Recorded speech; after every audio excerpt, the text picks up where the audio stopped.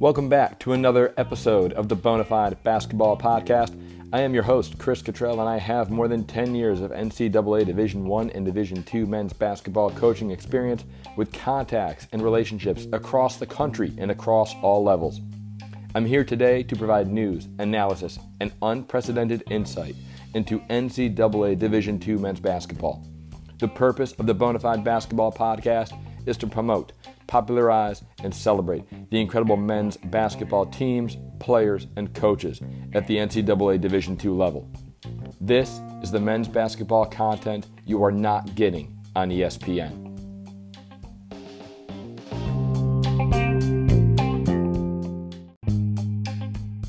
Good morning and happy Halloween. Welcome to episode 6 of the Bonifant Basketball Podcast. Bonus content coming to you this weekend featuring Coach Eric Olin from the University of California, San Diego. Coach Olin and his program are making the transition to NCAA Division I after a terrific season last year.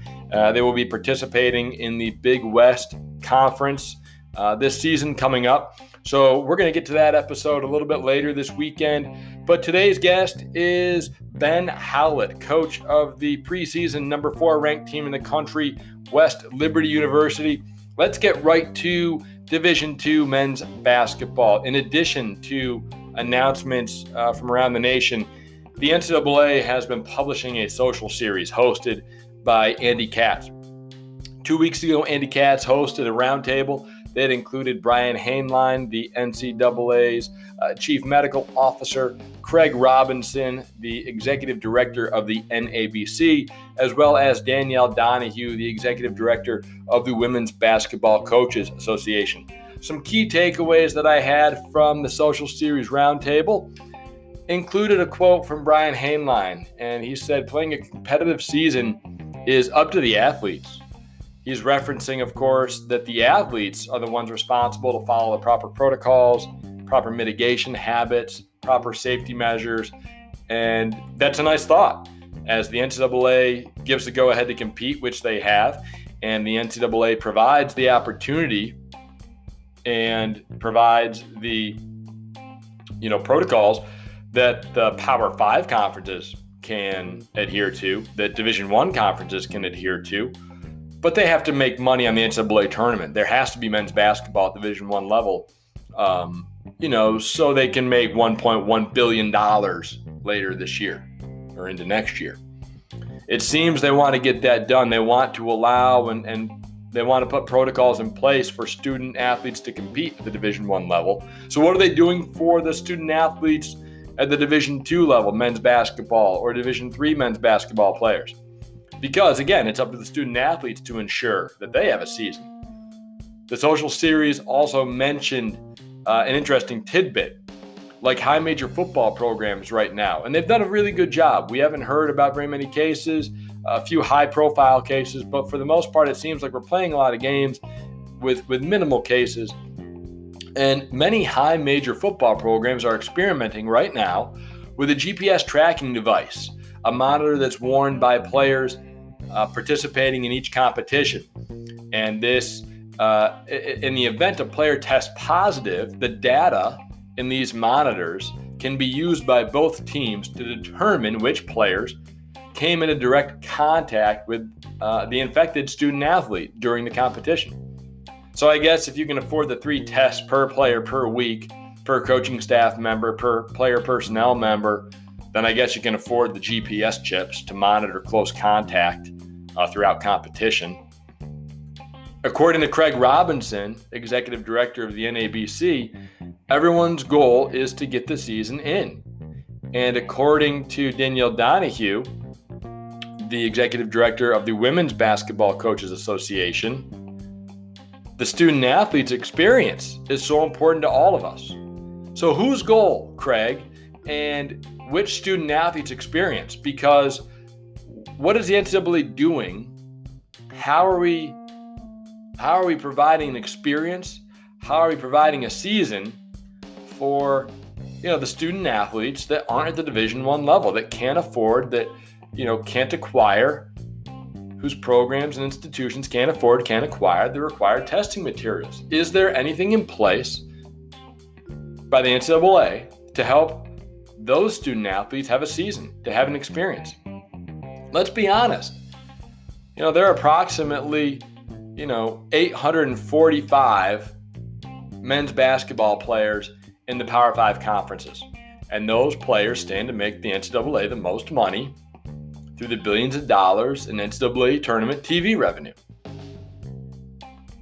What is the NCAA doing with the approximate 13,000 men's basketball student athletes at Division II, Division III levels? That number, 13,000 men's basketball student athletes at Division II, Division III, that number comes directly from a 2018-2019 NCAA sports sponsorships and participation rates report. What about the Division III student athletes who have already canceled their seasons? They have no season coming up. There are Division II institutions who have canceled winter sports. What do those men's basketball players have to look back on and say the NCAA did this for us, or helped us, provided us support to go through this? Because the NCAA in that social series, we're using words like experience, support, equitable, mental health. Does that apply to all three divisions? Are they providing support, experience, equitable opportunity, mental health support to all three divisions? What's the NCAA doing at the other levels? Because it's apparent that they're going to play the March Madness, that we're going to play the NCAA tournament at the Division I level. But if the NCAA truly wants to support the student-athlete experience, doesn't that apply to all levels? The social series did talk about what we can expect when we do have competition. We can expect to see coaches wearing masks, players on the bench, socially distanced. Officials have been experimenting with a masked whistle, preventing a spray. And that's all good news. We're being safe. We're providing an opportunity. For who? Division I, Division II, Division III. There is good news, though, on the Division II front. There is one region out of the 8 in Division II men's basketball that has all of its leagues scheduled to begin competition this season. Announcement was made by the Peach Belt Conference in the Southeast region to begin a 16-game league schedule in January 21. The Southeast region becomes the first region in NCAA Division II basketball to slate a season of competition. South Atlantic Conference beginning in November. Conference Carolinas and the Peach Belt both scheduled to start in January 2021. So we have one region with all leagues, conferences committed to play, committed to compete. Obviously, there's a lot of factors at play as long as everyone stays healthy. But we have good news from the Southeast region. Teams are looking forward to beginning practices and competition as soon as November and into January 21. Big announcement. Very exciting for Division II basketball, arguably one of the best regions, one of the strongest regions in the country, and they're returning to action. Awesome news.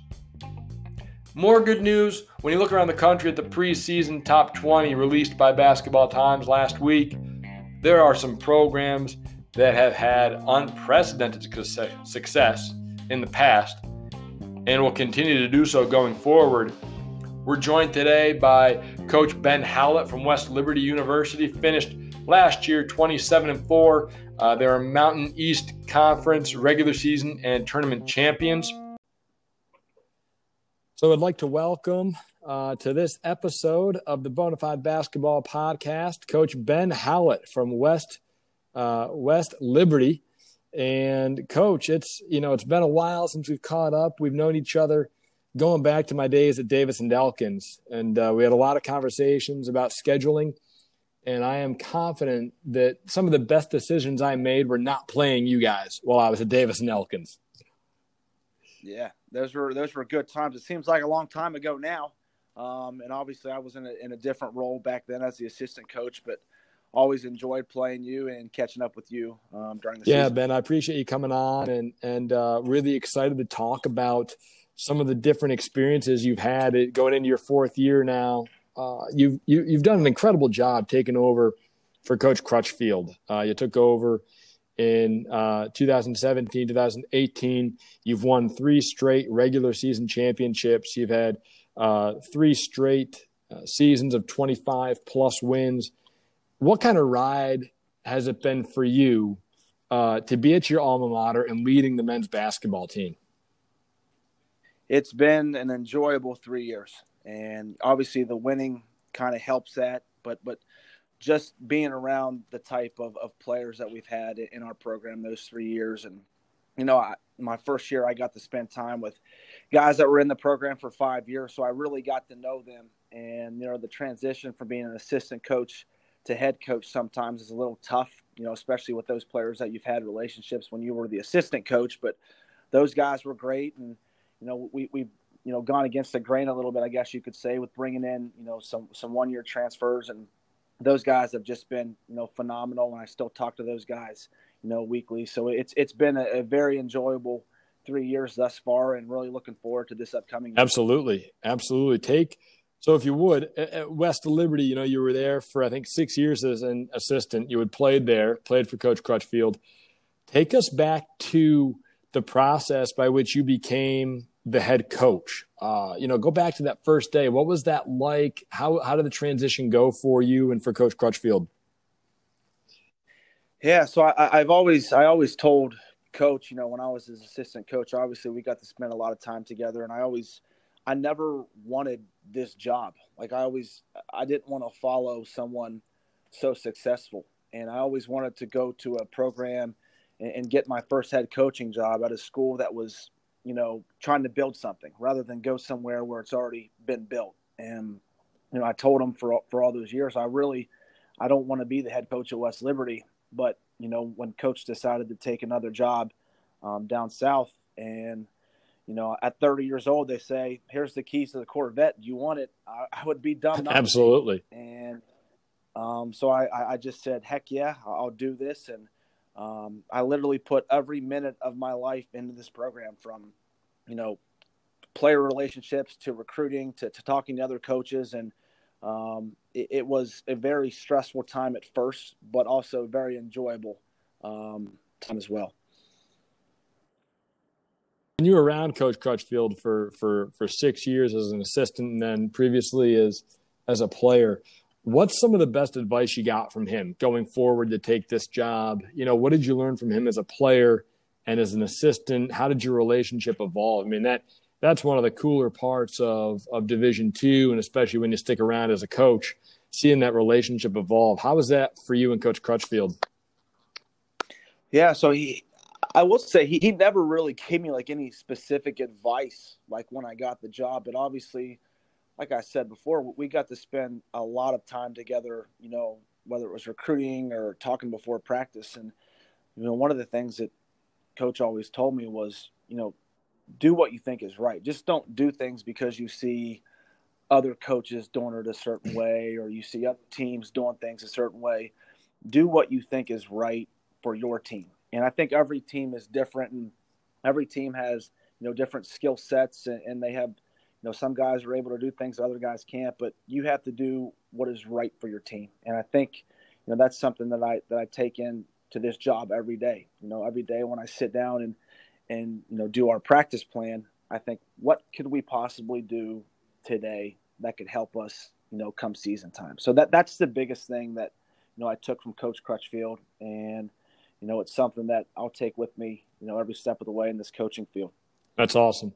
And you had a lot of responsibility as the assistant coach too. Talk about the transition, from assistant coach to head coach. How did that change for you with the players, the relationships, but also some of the day-to-day? We've talked to some other coaches, like the day-to-day activities. When you're the head coach, man, there's a ton on your plate. Yeah. So when I got hired as the assistant coach at the age of, I think, 23, and Coach Crutchfield actually just said, you're going to be in charge of a lot of things outside of actual coaching. So he let me recruit, kind of be the lead recruiter at the age of 23, which, I think any coach would say, you're only as good as your players. So obviously it was my job to make sure that I brought him the best players that I could possibly find. And, also I took care of everything else outside of the actual games, as far as food, to travel, to the gear. As an assistant coach at the Division II level, you're doing things that aren't seen, within the public eye. So when I got promoted to head coach, I kind of kept that same formula, although I'm a little bit more of a control freak than Field was. So I still have my hands in a lot of the things that I did as the assistant coach. But, obviously the biggest change was guys had to see me as the head coach now rather than the assistant coach. So I think one of the main responsibilities as an assistant coach is, you're their coach, but you're also kind of there for them if they need something, as a friend. And I was that guy for them, but now I've got to be the bad cop. I've got to go as the head coach and sometimes be the bad cop and, lay in the guys or really try to push guys in practice. So I think that was the biggest adjustment for me, going from assistant coach to the head coach. Gotcha. And that makes sense. I think that's something that everyone goes through, is even when you get your first head coaching job, it's hard to make that transition. And whatever Coach Crutchfield taught you, it's obviously been working, right? And whatever your beliefs are for your program, they've been working. You've had a lot of success in 3 years, but no matter what you learned, I don't think there's anything that could prepare, your program or any program right now around the country for what we're going through with coronavirus. And at the end of your third season, you're the number 2 seed in the Atlantic region. You are preparing for the NCAA tournament for the third year in a row. Where were you when you got word, and how did you get word that the season had been canceled? So we were lucky enough to host at least 2 games in the Atlantic region here at West Liberty. So we had just finished practice, and we were up in my office talking. And I had a good friend of mine in my office who also was done practicing for the day, and Joanne Osborne at the University of Charleston. And Mercy Hurst at the time was practicing. And so we were kind of, up here as a couple other coaches and myself in my office, talking. Then Coach Manchow at Mercyhurst came up in the office and said, they've shut it down. And, he said, my AD just kind of told me they shut it down. And about 2 minutes later, Reed Amos, who's the commissioner of the MEC and was also, here as the site rep for the NCAA tournament, came in and broke the news to us. So it was an unbelievably tough pill to swallow, just because I thought at the time we were playing at an extremely high level and everyone on our team was healthy. I just felt like we played the best 3 games of the season in the conference tournament, and it was a tough pill to swallow. But it just didn't affect us. It affected everybody in the country. So I guess it is what it is. Gotcha.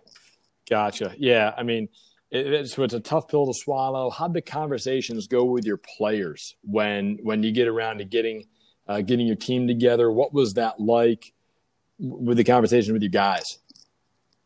Yeah, so luckily for me, I probably had it the easiest because I didn't have a senior on my roster. So I didn't have to tell the team that, so-and-so, this was your last college basketball game, because I didn't have a senior on the team. So that was, I guess if there was a positive in anything, which I always try to look for positive, that was a positive to me. But still, and obviously our guys got word because of social media before I told them. Right. But you could just see it. It was an awful feeling, just because our guys knew that we were playing pretty well, and our guys were. I'm telling you, they were dialed in for Virginia State, and we were. I felt like we had a good game plan. We just had a great practice that day where, at that time of the year for a practice to get chippy as a coach, that's what you kind of want. And practices were still very intense and guys were dialed in. So it was a tough pill to swallow for our team as well. And you said, a big part of the postseason is what happens after spring break, after the NCAA tournament. You're kind of preparing for next season. Did you lose your players off of campus at West Liberty? Did they go home? How long? What was the time span like between the end of your season and your players kind of going home. A lot of coaches I've talked to, they're in the middle of spring break in some institutions, and their season's canceled. The campus gets shut down for coronavirus, and kids are going home. What was that timeline like for you at West Lib? Yeah, so it was spring break here as well. So when obviously the NCAA tournament got canceled, we went out to have a team meal, and then after the team meal, the majority of our guys went home because they're within a 2 to 3 hour radius of West Liberty. And the next day, the rest of the team went home, and they were home until I saw them here in August for the first day of school. So I actually did not see them. Besides, Zoom calls, I did not see the team from the day the NCAA tournament was canceled till August 24th or whenever the first day of school was here this year. Wow. That's a long time. And Zoom is tough. Zoom, a lot of coaches are adapting, and recruits is going on Zoom now, and relationships are being built on Zoom. But that's a tough task. Again, made easier, as you mentioned, by not having any seniors. You're able to get you guys aligned going forward next year. And how's the response been at West Liberty so far for your student athletes, for your campus? How's everyone doing at West Lib? Everyone's been fine. We've been testing, weekly. They test, a certain percentage of the athletes weekly. Everyone in the school, including the employees, got tested the first day of school. So the response here has been great. West Liberty has done just a great job handling the pandemic, and I know whatever is needed to be done, West Liberty will take care of it for us. That's awesome. That's encouraging to hear, because I want to go to something that we broke here last week on the podcast. The Mountain East Conference announced, 9 days ago, they were suspending all winter sports until the spring semester 2021. So the Mountain East Conference is not alone that they're doing this, but they're the first conference to mention the difficulties, the difficulty they're having and the institutions might be having acquiring the needed volume of testing supplies to meet the NCAA's testing obligations once the season starts. Have there been any updates to that decision? What are you hearing from around the league? I mean, is that something that's happening that a lot of institutions are facing outside of West Liberty? Yeah, I think that's, when the MEC put the statement out, and when that quote was made, that's probably happening at every Division II conference, or I should say the majority of them, with being able to acquire the testing materials that you need. So that's happening, I would say, throughout the country, NCAA Division II and probably Division III as well. So obviously, until we heard word that we weren't going to play in January, we had to prepare like we were playing in November, because we didn't hear anything until last week. So, our practices until that time were really intense. But obviously, I think you have to be a little bit careful with because essentially we're not playing until January. If we practice every day like we have been until January, we're going to kill each other. Right. It wouldn't be smart for us as coaches to do that. So we've dialed it down a little bit, but I still want, practices, and I want our guys to be in the right frame of mind. So when January does come around, we're ready to play. Yeah, absolutely. I think that's a hard pill to swallow when your season's cut short. It's a hard pill to swallow when you're told your season's going to start late. It's definitely, I think coaches are trying all over the country trying to figure out what's best for their program, and everyone's doing it differently. But I want to transition from COVID-19, because we could talk about that all day. I'd rather talk hoop, and I want to try and jog your memory real quick to 2016 game, a Final Four game in Frisco, Texas. You're an assistant for Coach Crutchfield, and I'm watching. I'm out of coaching this year, and I'm watching on my laptop. I'm watching Lincoln Memorial go against West Liberty. And Lincoln wins in this Final Four game 103-102. Both teams combined for 53% from the field, 50% from three. Combined made 24 three-pointers. 9 players on both sides are in double digits. Seger Bonifant, who is the player of the year, he went for 44. I mean, if there's a game that has to be broadcast to get the general public to understand how freaking good Division II basketball is, like, that's the game. I mean, you're talking about two teams that, number one, both teams guard, and both teams were just so gifted offensively. You know, take the listeners back to that game.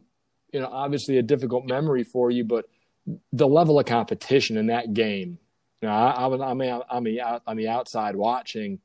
Talk about that for the listeners and for the people that really care about Division II basketball. Those are two top programs.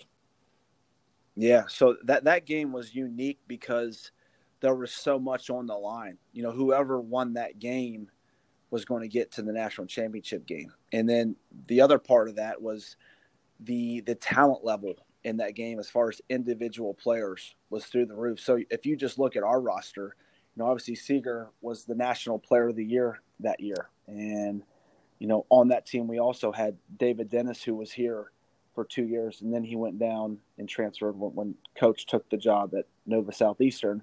He went down there and was an All-American, you know, first-team All-American. And also on our team, we had Devin Hearn, who I think he was an All-American on a couple different All-American lists. And then we also had Bo Justice, who was a freshman that year, who was, you know, a star when he transferred to Valdosta State and was an All-American.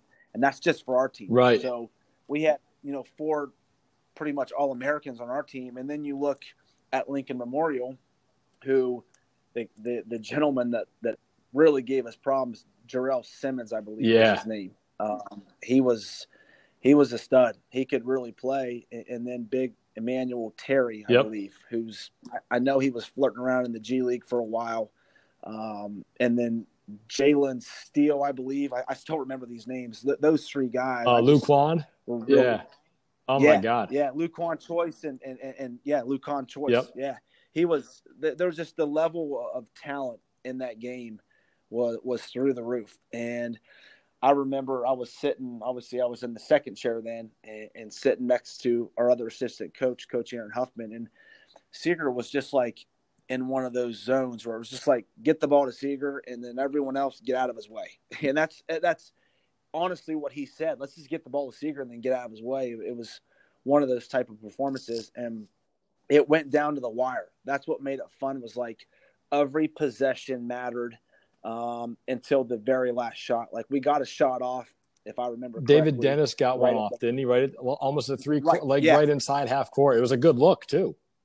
Right, and it was semi close, but you know, I hated that we had to lose. But even if we were lucky enough to win, I would have hated if Lincoln Memorial had to lose, just because I think both teams put it all on the line. Like they literally laid it all out there, and it was just a fun game to watch. If you were just a general basketball fan, like you didn't have a team in it, like watching that game, you got your money's worth right there, and then some. Like that was a serious Division II college basketball game, and I think as far as I've been as a head coach, that game probably sticks out to me the most. That was such a great game for both fan bases and both institutions. Yeah, it was an incredible game, and like you said, I think that what stood out to me was the level of shot making and the level of playmaking. Whoever scored last won the game, and you saw that right into the last possession. And I want to talk about Seger Bonifant because that dude could play. He has 44. He has 44 in the national semifinal. He's back-to-back National Player of the Year for Division II. What does that transfer for him for his career? How's he doing now going forward? It's kind of funny. He I got to call him back. I have 2 missed calls from him today, so I'm going to call him back here this evening. But he's been playing overseas for a while, and then the last time I talked to him, which was maybe 2 weeks ago, he's actually trying to get in the G League now and play in the G League. So I don't know how that's going with the whole coronavirus. I don't know what it looks like for him right now, but he was the type of guy that we said he's going to make a career out of basketball. And whenever he decides to put down the basketball, he's going to be a really good coach too. Seger's going to be a really good coach just because he knows basketball very well, and he's able to talk and communicate with people. So really close with Seger, and just, the argument here is who's the best player to ever play here. I usually try to stay neutral and stay out of those conversations, but if I had a vote, it would be Seger. Yeah, he could go. In that game, I want to say I'm watching that game on my laptop, like I said, and Lincoln Memorial just had no answer. I mean, they had no answer for him. Whether you put him in a ball screen, you posted him up. I mean, the dude could play inside and out, and Lincoln had no answer. And I remember talking to Coach Schertz, a couple of days later in between that game and before the national championship, and he just said he's the best guy that they've gone against. All overall skill. His skill set was incredible. Yeah. So, what's funny about that was when Seger came to West Liberty, like the only thing he could do his freshman year, and I would tell him this if he was sitting right in front of me, was shoot threes. Like that was his role. And if you look in that game, out of his 44 points, I think he only made 2 3-pointers. He only had 2 3-pointers in that game. So he evolved as a player. Like he was more than just a 3-point shooter.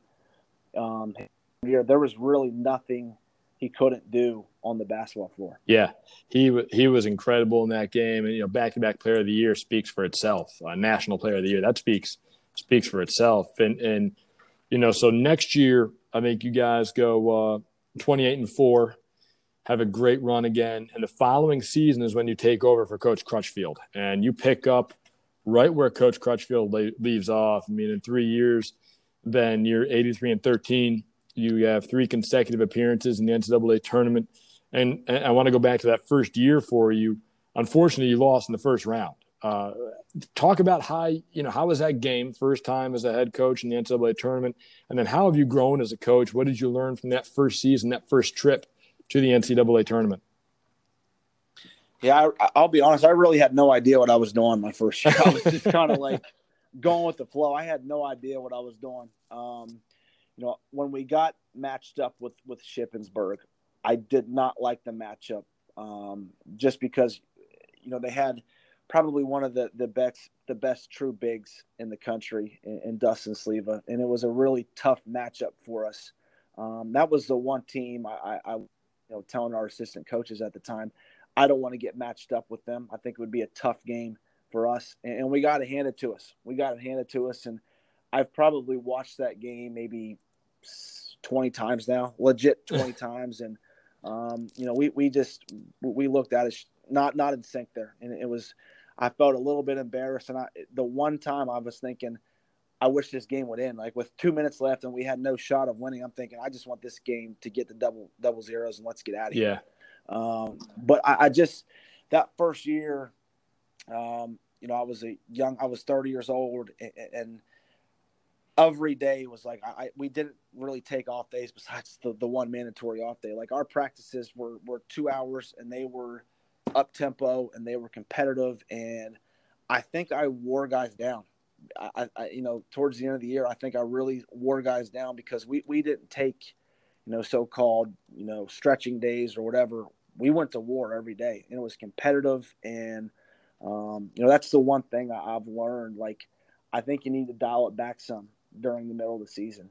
And I give credit to my assistant coaches. They kind of, sometimes I still want to, get after it. And they say, we probably need to dial it down a notch. We got a game here tomorrow or the next day. So that's the one thing I think I've learned most, in being a head coach. Yeah, I think it's funny how, all of basketball has kind of, we talk about load management, the NBA, all of basketball has kind of gone to the less is more sometimes, especially in a long season. And I think it's one thing when, I remember my first year at Davis and Elkins, we're doing the same thing, 2 hours a day, we're going crazy. And you look up and you're like, is this the right thing to do? And yeah. So I think you're right. That's a big thing for head coaches to learn, especially young or new head coaches, to learn kind of how to manage their players, manage the season. And I think that's a really important aspect of leading, a successful program. And you've had a lot of success. So you're ranked in the top 25 for all 3 years. More incredibly, 14 of the last 15 years, you've finished ranked in the top 10 of Division II basketball. That's incredible. It's a very impressive streak. And to me, the best part of doing this podcast is not only are we shining a light on great players, teams, and coaches, but there's so many different ways that the great teams, players, and coaches do it. What's been your formula so far at West Liberty? What have been some of the things for your sustained success at West Lib, even after you took over for Coach Crutchfield? Yeah, I think I'll answer this with two different ideas. Number one, we take recruiting very seriously here, and I think we recruit guys that fit into our system. That's the one thing, and it's hard to find guys that can fit into our system both offensively and defensively. And it's kind of funny, like we get coaches and parents emails and calls all the time, like, I got a shooter for you, or we got a guy that can, really dribble. Or, I don't want just a shoot. I don't want a guy that can just shoot. I don't want a guy that can just dribble. I want a guy that can do everything from, score at the rim, to shoot, to defend multiple positions, that hustles, that plays hard. And on top of that, that's just fun to be around. Like, I don't want to coach someone that's not going to be any fun to be around. Like, this is how obviously we make our living, and I got to be around this certain person every day. I want to like him as a person. So that's the number one thing, is recruit guys that fit into our system. And number two is our style of play. There's only a handful of teams that are doing this up-tempo, let's press on makes and miss, and let's run a 5-out open motion offense and constantly putting pressure on the defense. I don't think teams, they prepare for us for a couple of days, but we've been doing this for 15 years now. This is just something that our guys do. So it's funny, like when our guys leave for break, like for Christmas, and they go home and they go back to their high school practices or whatever, and they say, their high school coach will call me and they'll say, what did you do to so-and-so? And he's like pressing after misses in an open gym. He's like denying guys, and he's crazy. That's just what we do. We just ingrain it in. Like, we put it in their brain that this is the way we're going to play. You don't have a choice. If you don't play this way, you're not going to play here. So those are the two things: recruiting guys that fit in our system and our style of play. That's kind of been the formula for our success. I'm so glad you talked about style of play, because I'm looking, I try to take some time to watch teams on Synergy. And I watched you guys last night and a little bit again today. According to Synergy, you're averaging 96 possessions per game. You lead the country in possessions per game. Over the last 3 years, you've led Division II basketball in scoring over 100 points per game. And like you said, you play that 5-out motion.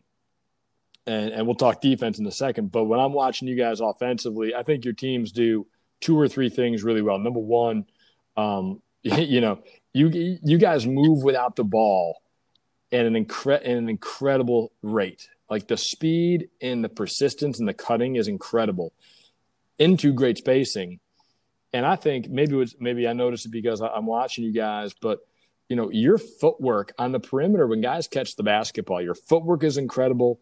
And as your guards, and you have multi positional players, so you're interchangeable guys. Like, they drive the ball when they touch the paint.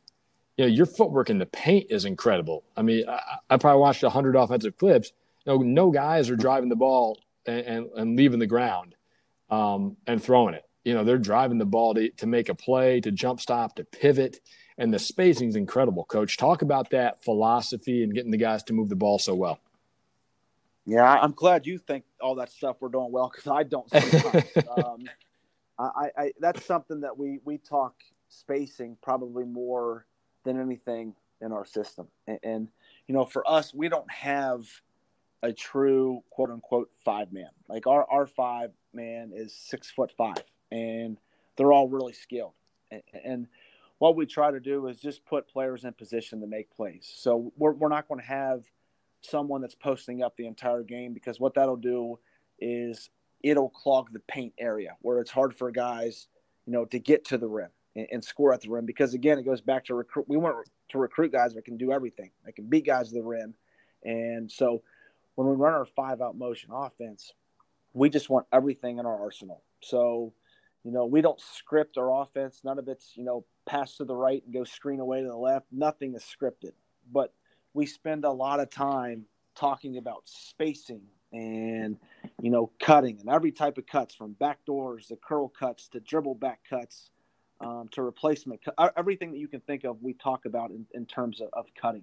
And then screening. I think screening is something that we're doing a really poor job of right now. And we're famous for just interchanging, not really setting screens, just interchanging with guys. And that's really easy to guard. But if you set good screens, the defense will get confused eventually. And so those are the type of things that we're dealing with right now is, we got a lot of guys. And when you talk about movement, like guys will just go out there and start running around like crazy for no rhyme or reason. So it's balancing all that and making sure you're moving at the right time, or you're cutting in the right area, or you're setting a screen on the right guy. That's what we're kind of dealing with right now. And this is something we just don't talk about for a day or a week. We talk about it every day of the season. So, again, I watch this practice sometimes and think, our offense is really bad. But, at the end of the day, we typically lead the country in scoring. So I guess maybe we're doing something right. Yeah. It's nice to, you're saying the defense gets confused initially. I'm seeing a lot of confused defenses out there when I'm watching your clips, and not always initially. So defensively, you talked about some of your guys and how they press. You're top 3 in the country in steals, and you've been consistently at the top in that category. Make or miss, you're man-to-man, and you're pressing full court. Sometimes that starts like you're sending 4 or 5 guys to the offensive glass, and that's defensively. It's kind of like the anti-analytics approach. So offensively, if you want to follow the analytics and the numbers and all that, you guys take a lot of threes, you get great shots, off ball movement with spacing. Defensively, it's like the anti-approach. So how does defense work for you guys philosophically? Yeah, so and I'm not an analytics guy. I actually don't read any of that stuff. But, going back to the offensive rebounding, I'd like to send 5 guys. And I know it sounds crazy at times, but our biggest guy last year was 6'5", and I think we were in the top 10 in offensive rebounding. You can't be like a skilled rebounder. You either want to rebound or you don't. Like, there's no skill in rebounding. You just got to try. You got to try really hard to get rebounds. But going back to the defensive side of things, it's hard. It's really hard to play this way. And we always talked about when I was the assistant coach, every recruit says they want to do it until it's actually time to do it, because they don't realize how hard it is. And you're essentially exposing the basket and face guarding, 4 other players on the floor. And so that's hard, especially for high school kids coming to college. They have no idea what they're doing. And it takes, 3 to 4 months to do it. But we always talk about, it's you versus him. It's you versus your opponent. Make it a one-on-one game. And so we try to deny the first pass. And then if they're able to get the ball in bounds, which the number one, thing we're trying to do is don't let them get the ball in bounds. And then number 2, let's run a real trap, like a real trap where you're smothering the ball and you're trying to get a deflection or a tip. And if they are able to get it out of that, trap, we're going to chase you from behind at 100% capacity. We're not, going to jog. We're not going to run at 85%. We're going to run and chase you. So it'll actually be a numerical disadvantage for the first 3 or 4 seconds, maybe, to a numerical advantage in our favor. Once the team crosses half court. If we don't have numbers like defensively, let's say we're on a 3-on-2 or a 2-on-1, that doesn't concern me much, because if we have the guys doing their job from behind and running at full speed, that advantage is only going to last for maybe a half of a second. Okay, right. That makes sense.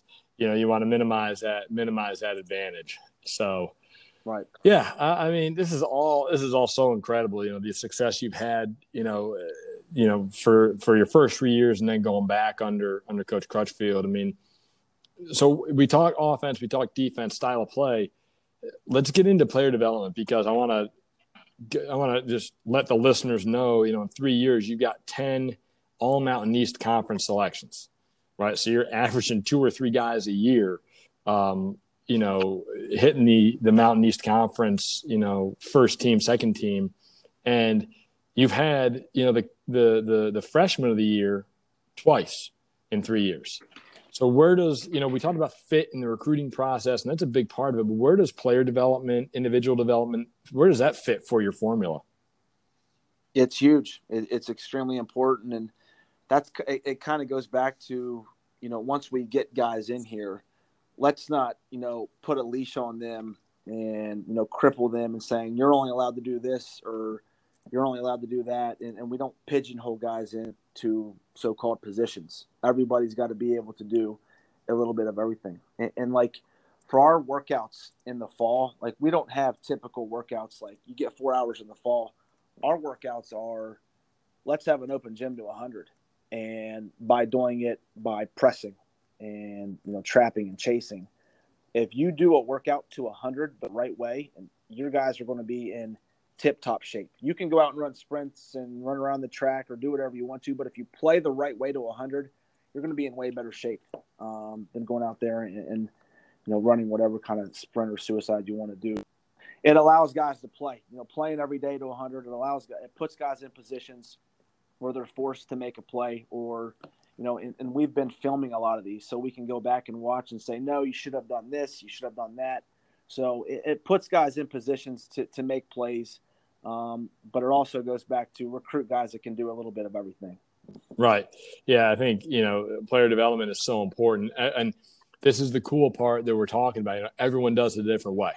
And the concepts typically are the same, but how we get to the end point, how you get to the end point of being a top team at Division II, it's all different. And that's super, super cool, super enlightening, for a junkie like myself and some of the listeners. And that makes this podcast worthwhile, especially when you look at, what you have coming in this year. We were talking before the episode started. You have no seniors from last year's team. You finished 27-4. You won the MEC tournament. You won the regular season. You have the reigning Mountain East Player of the Year in Dalton Bolin. He had 19 points per game, 9 rebounds per game. He really first 3 seasons he progressed from freshman of the year. Then he goes back to back first team all Mountain East, and this past season's Player of the Year. You have everybody back. You have the reigning Mountain East Conference Player of the Year. And he's got like an old man's game. I watched a bunch of clips on him, and he's great. He's probably, he uses his body really, really well. He's really high skilled. He's strong with the ball, skilled with the ball. No one takes it from him. He uses his body to get by and finish. He's not like a super, super athlete, but out of necessity, he just uses his skill and his body so well to get to the rim. And I got to be honest, he's probably the best shot preparation player I've seen in terms like when he's on the perimeter, coach. Dalton Bolin's his butt is down, his hands are up, and like he is ready to shoot way before he touches the ball. It's incredible, So talk about Dalton's game, because he doesn't pass the eye test. You and I both know he doesn't pass the eye test, but damn, he can play. Yeah, this is a guy that no Division III schools were even on at a high school. And he comes here and he redshirts a year and I'm not kidding when I say this, and everyone that's around West Liberty will tell you this. He is the hardest working kid I've ever seen. And he's in here at 6 a.m. He'll shoot at lunchtime. He'll be the first guy in the gym before practice. He won't leave till the lights are turned out. And on top of that, like he's already got his undergrad and he's already got his master's degree. He's never got a B in his life. He's like the all-American boy, and he does it the right way. He is relentless, and the part of his game I'm most proud about is his ability to get rebounds now, and not just get rebounds. It's ability to get tough rebounds. And he's only 6'3", 6'4", whatever. But like you said earlier, he averaged 9 rebounds a game, and he just goes in there with the attitude of, I'm coming out of this somehow, some way. And he's one of those guys that, like, I don't know if you've ever felt like this. When you're playing a game, there's a chance you might get hurt if you play with him. Like, if I play with Dalton, I think there's a chance I'm going to get hurt when I'm playing, like a bloody nose, or I'm going to do something. He's just one of those guys. And he brings it every day to practice. Like, there's never a day where I'm thinking Dalton didn't try hard or Dalton was lacking energy. The dude brings it every single day. And he's been a serious joy for me to coach, and I'm really excited to coach him here his senior year. Yeah, I mean, very few guys do one without the other. High performer academically, typically high performer on the court. And reading his bio, I mean, you can tell he's got a terrific work ethic. And then you put him next to a junior, Will Yoakum. Will made 63 3-pointers. He shot 50% from behind the arc. So it's one thing to make 63 threes. It's another thing to shoot 50% from three. Like, I can walk out right now and shoot 50% from three, unguarded, no defense, no running, but that dude did both. He averaged 18 a game. He was last year's freshman of the year, 18-19. So on synergy, like, I'm watching him, and first of all, he's a really sneaky athlete. Like, he is yes. Great around the rim. He's great at contorting his body and taking contact and finishing through contact. He has that transition dunk in the Mountain East Championship game against Charleston, and it's like the sea just parts for him as soon as he got a little bit of a runway. He just came right down the paint and flushed it. But he can also shoot it. Like, his skill set, he is always ready to shoot. He handles it really well. Goes both ways. Talk about Will, because he looks like a guy that's developed over some time, has some talent to begin with, but he's really developed over time.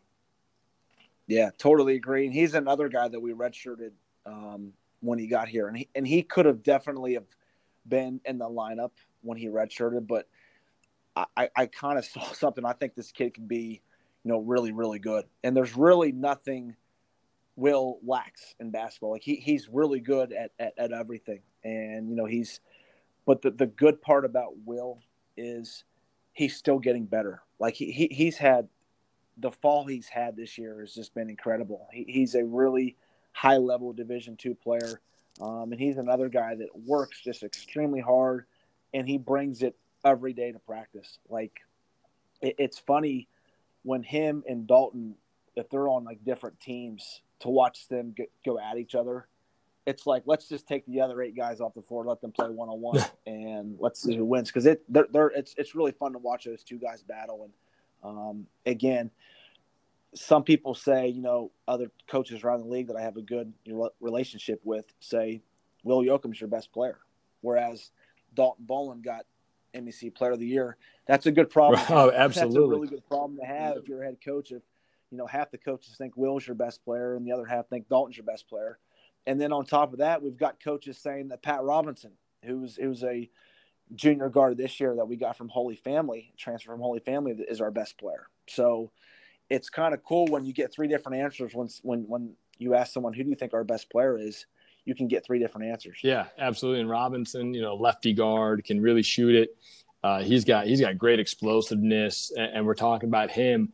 Go into kind of your projection for the year. How does your roster look around those 3 players? With everybody back, and what do you, even though we're in a very difficult circumstance, how do you see your team this year?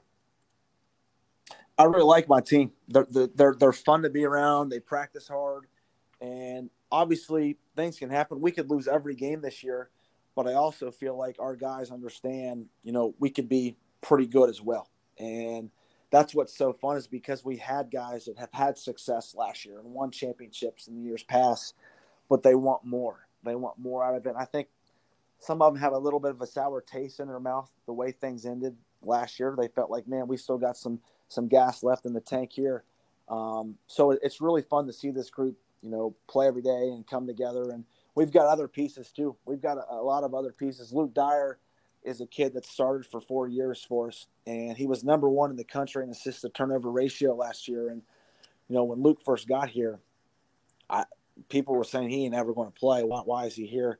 He's only started for 4 years since then. And he's the reason we win games. He's our rock, and he's the one that brings us together. And then we also have Marlon Moore, who's a senior, who's played in a lot of big games, and Malik McKinney, who's our best on-ball defender and best overall defender in general. And then I'm really looking forward to Bryce Butler this year, who's probably, if you were to say rank our guys in the fall, I'd say he's number 1 or 2 or 3. I'd put him up there in the top 3. He's just had a great fall.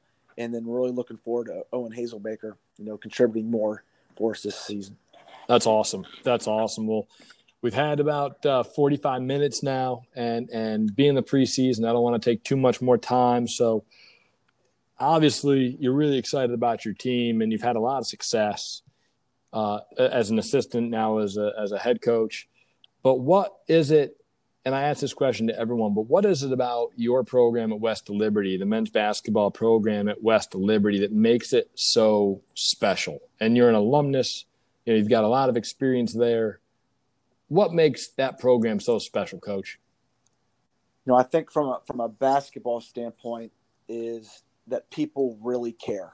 Like you can go to, some Division II schools and they don't care if you win or lose. Like, just as long as you're in the game. Here, they care, and they're going to come support you, and they're going to come on the road and support you. It's a lot of fun, because I really do feel like we have some of the best fans in Division II, and just the way that people care for the players here. For instance, we have a family that cooks for our guys on Saturdays. Like, they'll put a spread out, and they'll have bacon and eggs and sausage, and they really like our guys, and it's fun to be a part of that. It's a little bit stressful because they expect you to win and they expect you to score a lot of points, but that's a good pressure. That's good pressure to have, and the people here at West Liberty make this place really special. That's awesome. Yeah, that's awesome. There's so many ways to do it, and so many people that go into it, especially when you're at a top 10 program, and so Coach, I want to take a minute and thank you, but also acknowledge you, first of all, for making the transition from assistant coach to head coach. Not an easy task when you follow someone like Coach Crutchfield. I want to acknowledge all the positive impact you've had on your guys. We're talking about fielding phone calls from Seger Bonifant, 3 years removed from the program or more. And that's very indicative of the kind of relationships you're building with your team. And there's good players, there's good coaches all over the country at the Division II level, and West Liberty is just one of them. But you're doing an outstanding job, Ben, and I want to acknowledge you for that. So thank you for your time today. Thank you for having me on here, Chris. Really enjoyed it. Awesome, Ben. I appreciate everything, and we'll be catching up soon once you get into the season. That sounds good. Thanks for having me.